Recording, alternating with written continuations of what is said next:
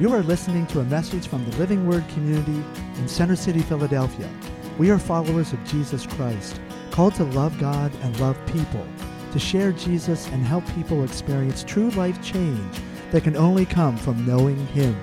We hope that you enjoy this message today.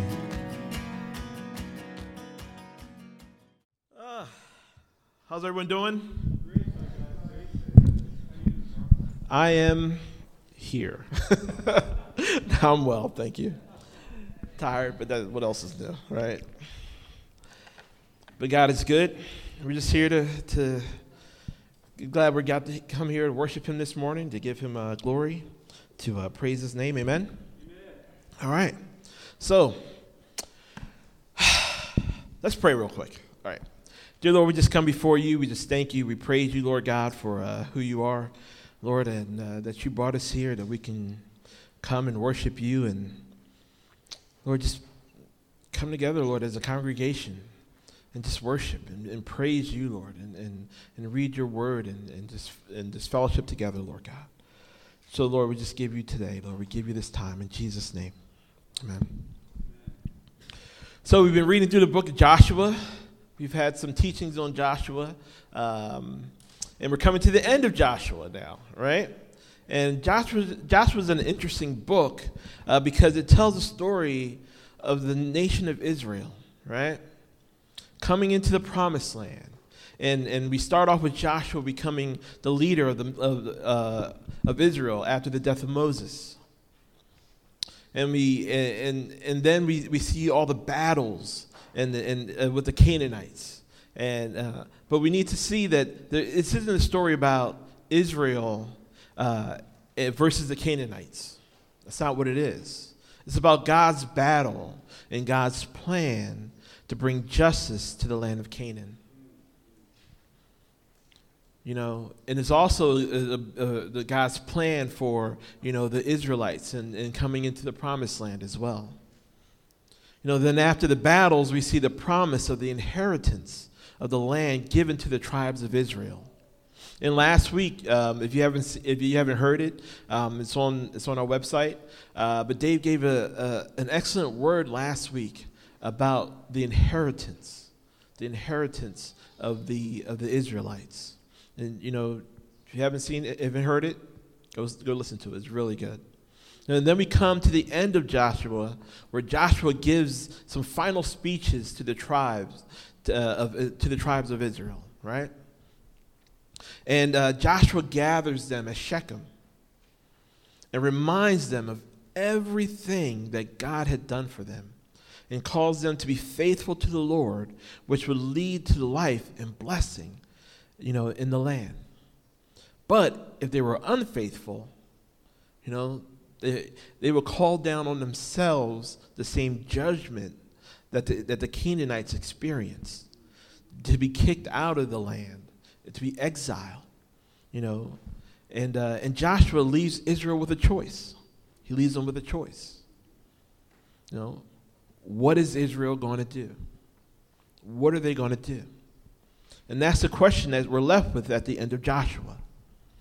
Life is full of choices, right? In fact, this morning, all of us here already made a number of choices today that will impact how our day turns out, haven't we?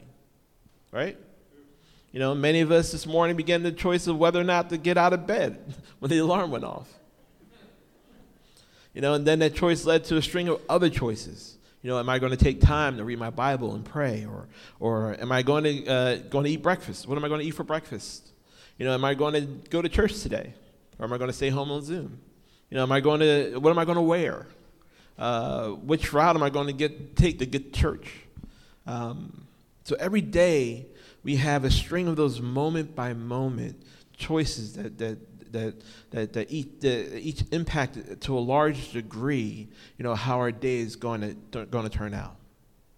We also have larger life choices as well, that have a tremendous influence on our lives. Like, am I going to get married or not? And if I am, to whom? Am I going to have kids? Which job am I going to take? How will I handle my finances? How am I going to allocate my time? What am I going to do with my time? What am I going to do to maintain my health? And every one of those choices have a massive impact on what, our lives are going to look like. So it's important to make wise choices. Amen? But this morning we're going to take a look at a choice that's far more important than any of the kinds of choices that I've mentioned, because it's a fundamental choice that will not only impact the kinds of choices that I've already mentioned, but will ultimately determine my destiny. That's because my destiny is not a matter of chance. It's a matter of choice. So many times we look around at other people in their lives and who seem to have things so much better than us. The grass is always greener on that side, right? And they have it so much easier than we do. And think that the only reason, that they're in that position is a matter of chance. It's only a matter of chance. They were born with wealth. They got some breaks along the way, or they knew the right people. But when it comes to their eternal destiny, that destiny, just like all of ours, is 100% dependent on that one crucial choice, not just chance. It's all about a choice that we make. The choice that we all have to make today is the same choice that the Israelites had to make at Shechem so many thousands of years ago. What are we going to do? What are we going to do?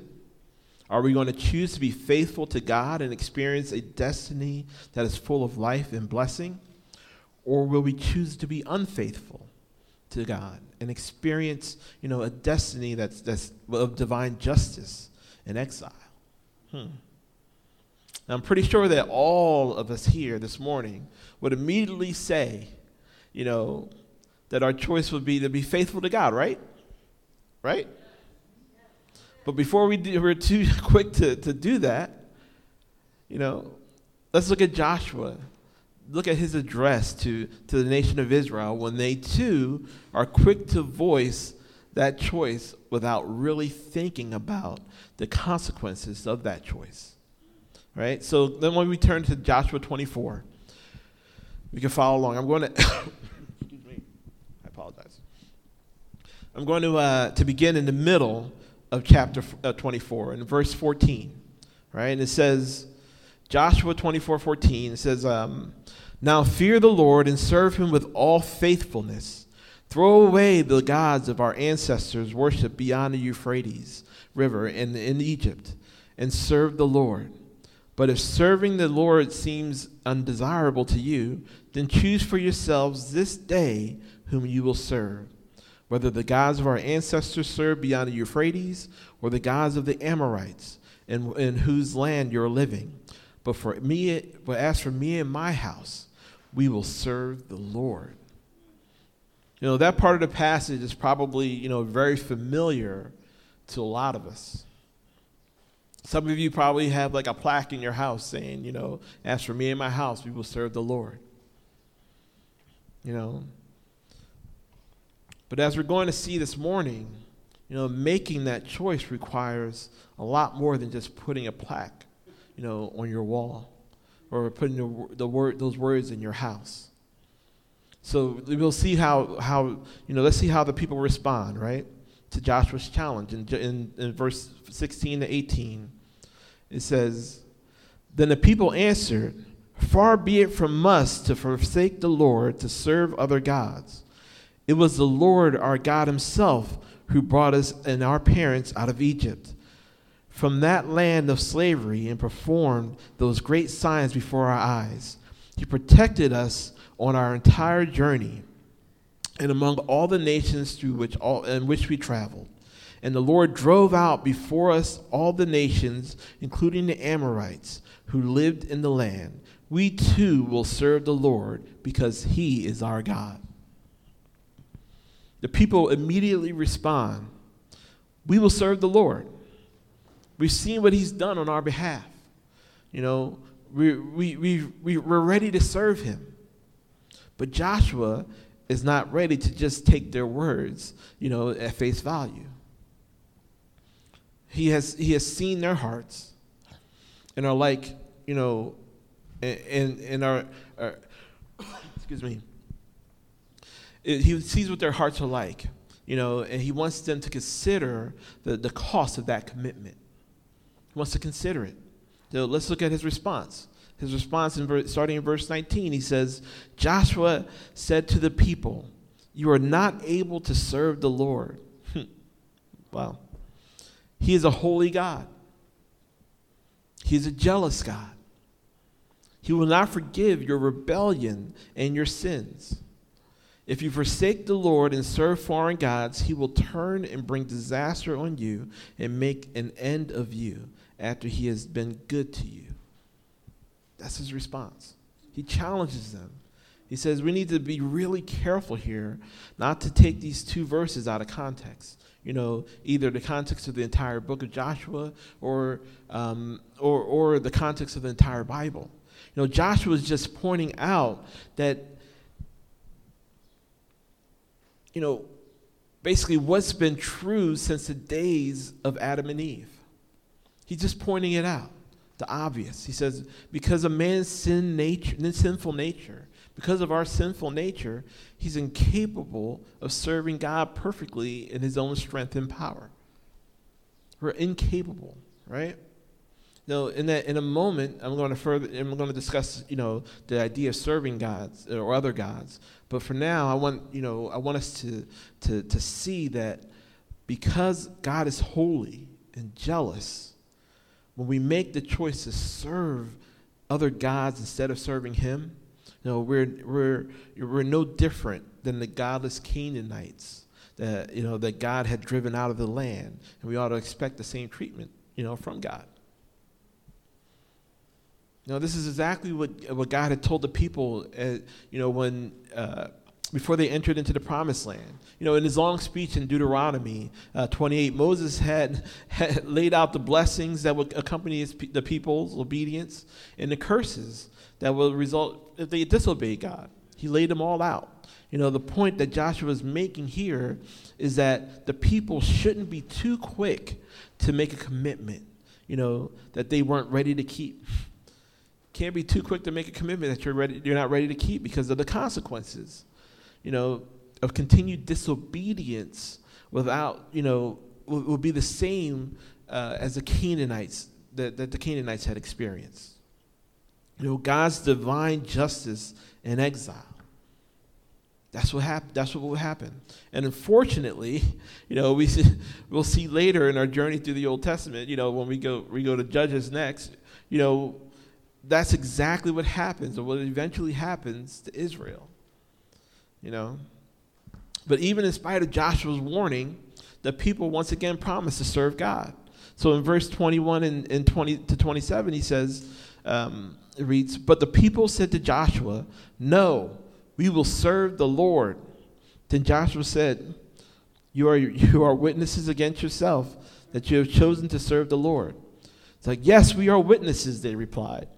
'Now then,' said Joshua, 'throw away the foreign gods that are among you, and yield your hearts to the Lord, the God of Israel.' And the people said to Joshua, 'We will serve the Lord our God and obey him.' On that day, Joshua made a covenant for the people, and there at Shechem he reaffirmed for them decrees and laws. And Joshua recorded these things in the book of the law of God. Then he took a large stone and set it up there under the oak near the holy place of God, of the Lord. 'See,' he said to the people, 'this stone will be a witness against us. It has heard all the words the Lord has said to us. It will be a witness against you if you are untrue to your God.'" For the second and third time, the people confirm their choices to serve God. They can affirm their choice to serve God.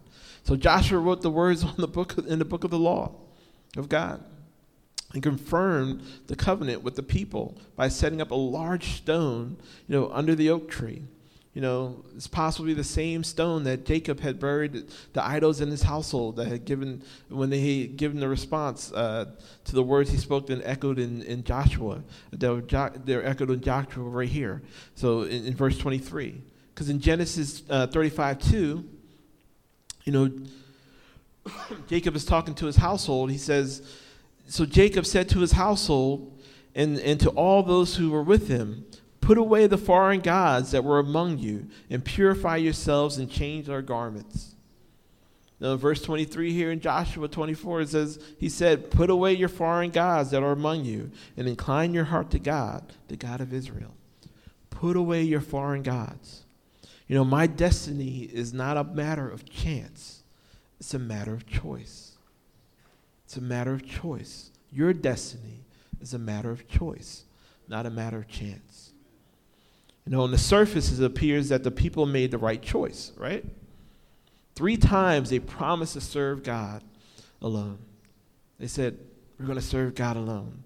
But obviously, they were merely giving up lip service to that commitment, right? Because by the time we get to the next book of the Bible, the book of Judges, we find that the people have already violated that promise. The very next book, in Judges 2, 10 through 11. We're going to get to that this week sometime, But it says, after that, whole generation had been gathered to their ancestors. So a whole generation had died. Another generation grew up who knew neither the Lord nor what he had done for Israel. So that means that these people did not even tell their kids about what God had done for them and the commitment that they made. They didn't tell them. Then the Israelites did evil in the eyes of the Lord and served the Baals. Just one generation later. Just like, when I die, I never told my kids about God and what God has done for us, and then they start serving somebody else. It's like after I just said, hey, I'm going to serve the Lord, me and my house. So, there's so much that we could learn from this account. Certainly one thing that comes to my mind is the importance of passing on our faith effectively from one generation to the next. We need to pass on our faith from one generation to the next. So, since our time is limited, right? But, let's focus on how to choose to serve God alone. That's what we're going to focus on today, right now. So, number one, we need to remember what God has already done. You need to remember what he's already done. For time's sake, I'm not going to read the first 13 verses of Joshua 24, but I really encourage you to do that later.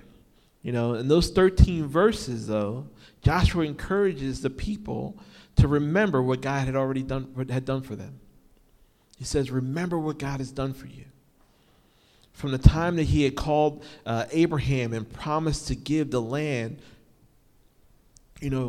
that they now occupy to his descendants, up until that present time.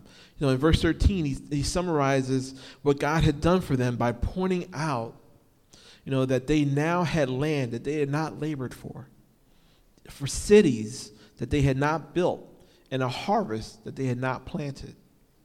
This is what God had done for them just in the past few years that they have been there fighting for that land. If we're going to make a choice to serve God, then I think it's important that we constantly remember what he's already done for us. We need to continue to remember what he's already done for us. Obviously, the primary way to do that is through his word. We read his word. There are a lot of great reasons that we're to consistently read the Bible. There are a lot of great reasons, and I'm convinced that, one of the most important reasons is to constantly be reminded of all the things that God had done for his people and for us personally through history. He's done a lot for us. Corporate worship, coming together, worshiping together. It's important, to be reminded of what God has done already. When we gather together, when we worship together with other believers and sing and read God's word and pray together and give and fellowship with other believers, we remind each other of how good God has been to all of us. When we tell each other stories, we're reminded of what God has done for us, what he continues to do. And it could be very... it can be very well be very helpful for some physical reminders as well, like things like baptism. Being baptized is a great physical way of remembering. Keeping a journal of what God has done for us is a great way to remember, what God has done in our lives and what he continues to do in our lives. So that's number one, is to remember what God has done for us. Number two, let's get off the fence, right? Get off the fence. The biggest danger here wasn't, that the people wouldn't worship God. That wasn't the biggest danger. It was that they would develop a religion that just mixed God in along with the other gods that I'll talk about in a moment. That was the biggest danger. When Joshua urged the people to choose which God they were going to serve, the implication was that the choice was not whether or not they were going to serve God, but rather which God they were going to serve. Joshua recognized that everyone serves someone or something. We all serve somebody. That's what, Bob Dylan said that, right? He had a song about that. Joshua recognized that everyone was going to serve something or somebody. Even the atheist who claims that he serves no God, serves the God of self. You're going to serve something. You're going to serve somebody, right? No, things have not changed at all today. I think one of the biggest dangers that for Christians and non-Christians alike in our culture today is not that they'll reject Jesus, but rather they will just add Jesus into their lives along with other gods that are already there. Got to be careful of that. But Joshua and Jesus teach us that straddling the fence like that just won't be good in the long run. Just won't do. It will not do. Joshua says, choose whichever God you're going to serve, but make a choice. Make a choice. Get off the fence.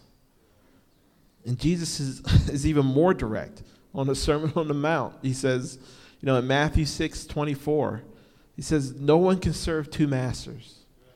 Either you will hate the one and love the other, or you will be devoted to one and despise the other.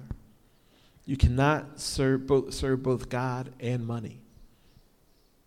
And the word translated money there is literally the word mammon, which is actually the name of an Amorite god. One of the Amorite gods that, I'm going to talk about that in a moment as well. If we're going to get off the fence, right? If we got to get off the fence, we need to do that and choose who we will serve. And serving God alone requires us to take a third step. And that third step is to eliminate all other gods. You have to eliminate the other gods. It's really easy for us to ignore this principle, since there's a tendency for us to think that we don't have any other gods in our lives. Right? How many has other gods in their lives?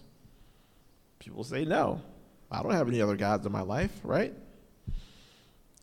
I don't know anyone here who worships Allah or Buddha or anything like that. I don't know. I don't think so. Or who has some kind of idol, any carved idols in their house that they bow down to. But the list of other gods that Joshua includes here makes it clear that God can be anything or anyone for which we have such a passion that thing or person, it governs the way we live. It guides the way we live. In this passage, Joshua identifies three classes of gods other than the one true God. He says, the gods your father served in the region beyond the river. This refers to the gods that the people worshiped during the time of Abraham's father, Terah. In Babylon, before God, called Abraham to across the Euphrates River, and to go into the land God would then show him. He's talking about those gods there. There were a number of gods people worshipped there, but two of the most prevalent ones were, Tammuz. It was Tammuz, right? And there was and his mother Semiramis, something like that, right? Who was revered as the queen of heaven, and who was also known as Astarte, the goddess of fertility. So basically, it was a worship of sex. They also worshiped the zodiacs, which very well be why, the Tower of Babel was built, in order to better follow the movement of the constellations. I don't know. It doesn't take much imagination to see how those same kinds of gods exist in our culture today, does it?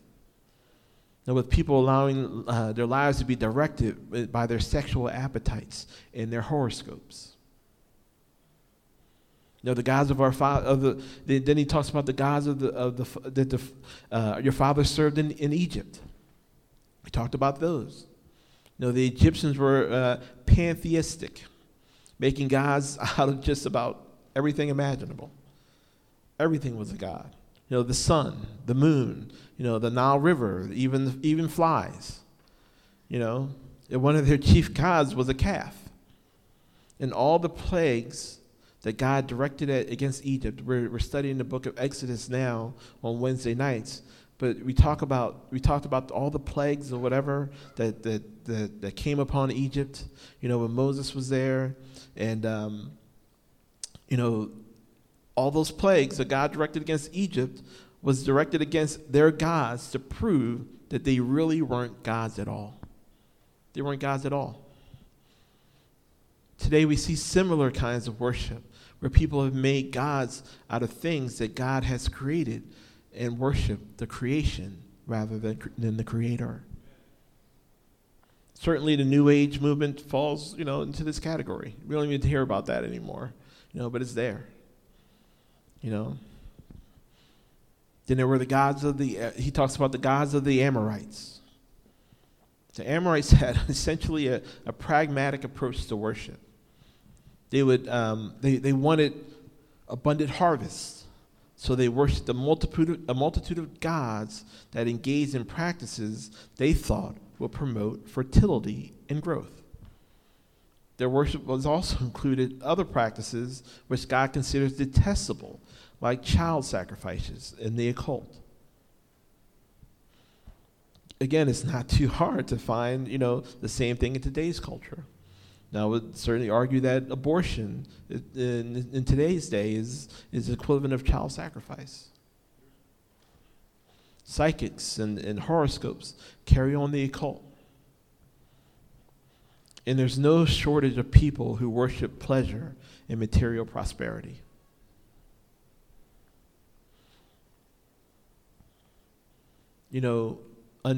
Unfortunately, we can unknowingly make gods out of even good things in our lives, right? So how do I know something someone has become a god to me? How do we know that?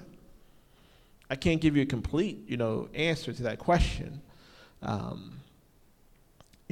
But a good place to start is to evaluate whether something is taking more of your attention and time and resources than you're given to God. For me, sports can become an idol. It's the way it is, in technology and some other stuff too. But let's just talk about sports. I have so many issues in my life. But basketball, especially the playoffs, like right now, basketball. I watch a lot of basketball. Maybe too much basketball. But I can get caught up with watching the games and the stats and the drama and the play and all these different things that are going on and the strategies that are going on in the game.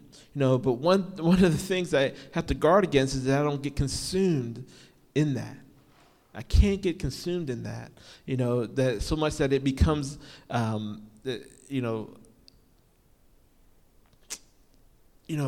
it becomes a god to me, where I spend more time thinking about and going through those things and going to the NBA app and all this other stuff, then I'm spending more time in those things than I am, developing my relationship with the Lord. I can't do that. If I do that, it's starting to become a god to me. Now, that may not be something that's, that will become a god for you. Some people don't like basketball. Some people don't like sports. But you know what's in your heart. You know what it can be.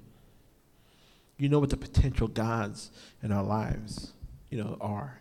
And we need to take steps to guard against them taking the place of the one true God. We need to do that. And the fourth thing is stay the course. It was, excuse me, remembering what God has said to us. Getting off the fence, eliminating all other gods. But now we need to stay the course. We need to stay the course. I pointed out earlier that, the choices that the people at Shechem, it was short-lived. It was short-lived. Just one generation. Probably not even that, because the people of that generation who said, yes, we're going to serve the Lord, didn't even tell their kids. So their kids didn't know anything about the Lord.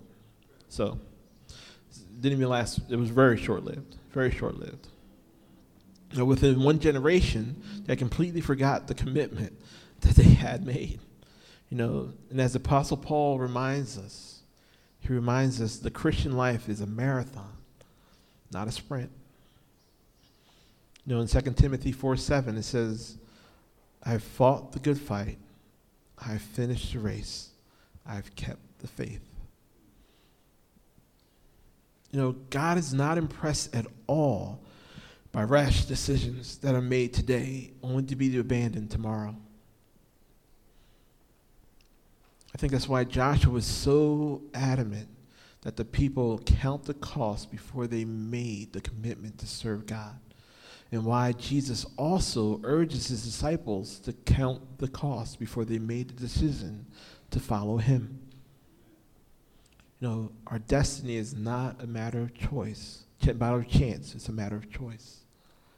It's a matter of choice. There are many things I've learned, these past 20-something years, 25, I don't know.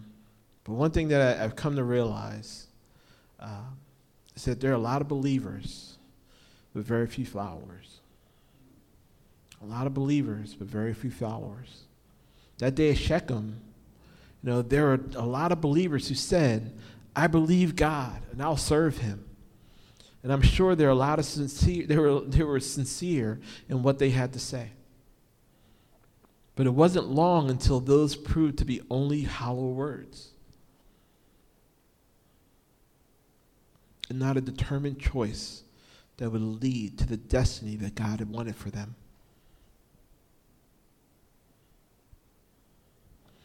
The only thing I don't want to do in any way this morning is to cause any of you who've made a sincere choice to serve God, and God alone, is to doubt, that choice or the amazing destiny that goes along with it. But on the other hand, I would be irresponsible if I allowed anyone watching, on Zoom or here at 142 to leave here today thinking that, that you made a decision for Jesus when that decision didn't include remembering what God had already done for you. Didn't include getting off the fence or eliminating any other gods. in your life and counting the costs, so that you'll stay the course.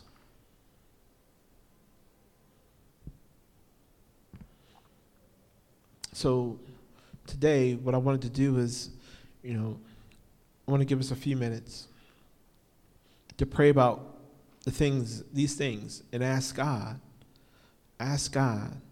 to reveal any changes that you need to make in your life as a result of what we've learned together this morning. But before you do that, will you commit right now to follow through and obey whatever God might reveal to you in these next few moments? Can we do that?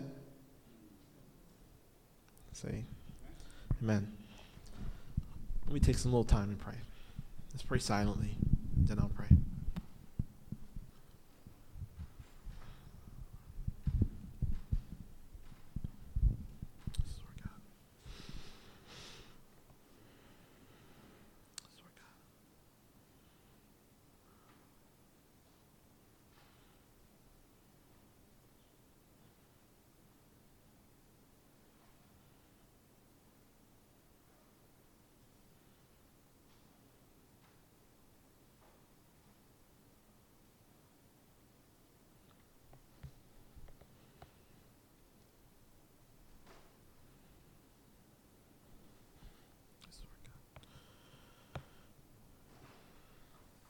Lord, I thank you, Lord God, for what you're revealing to us in our hearts, Lord God, today. Lord Jesus, I just pray that you'll be with us, Lord, and we'll follow through on what you've asked us to change in our lives, what you've asked us to do, how you've asked us to be, what you've asked us to say.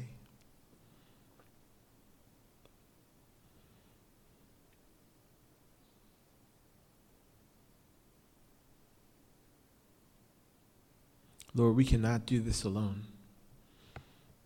Lord, we need you. Lord, we thank you, Lord God, for your grace. We thank you for your mercy. Lord, we thank you, Lord, for everything that you've done for us on the cross, Lord God, throughout history, Lord, in our lives, Lord, individually, Lord, and corporately as a body of believers. But Lord, we just also, Lord, thank you, Lord, for what you're going to do in our lives as we take steps, Lord, to follow you, as we make a choice, Lord God, to follow you and you alone. I thank you, Lord, for your goodness, Lord, in our lives. In Jesus' name, amen.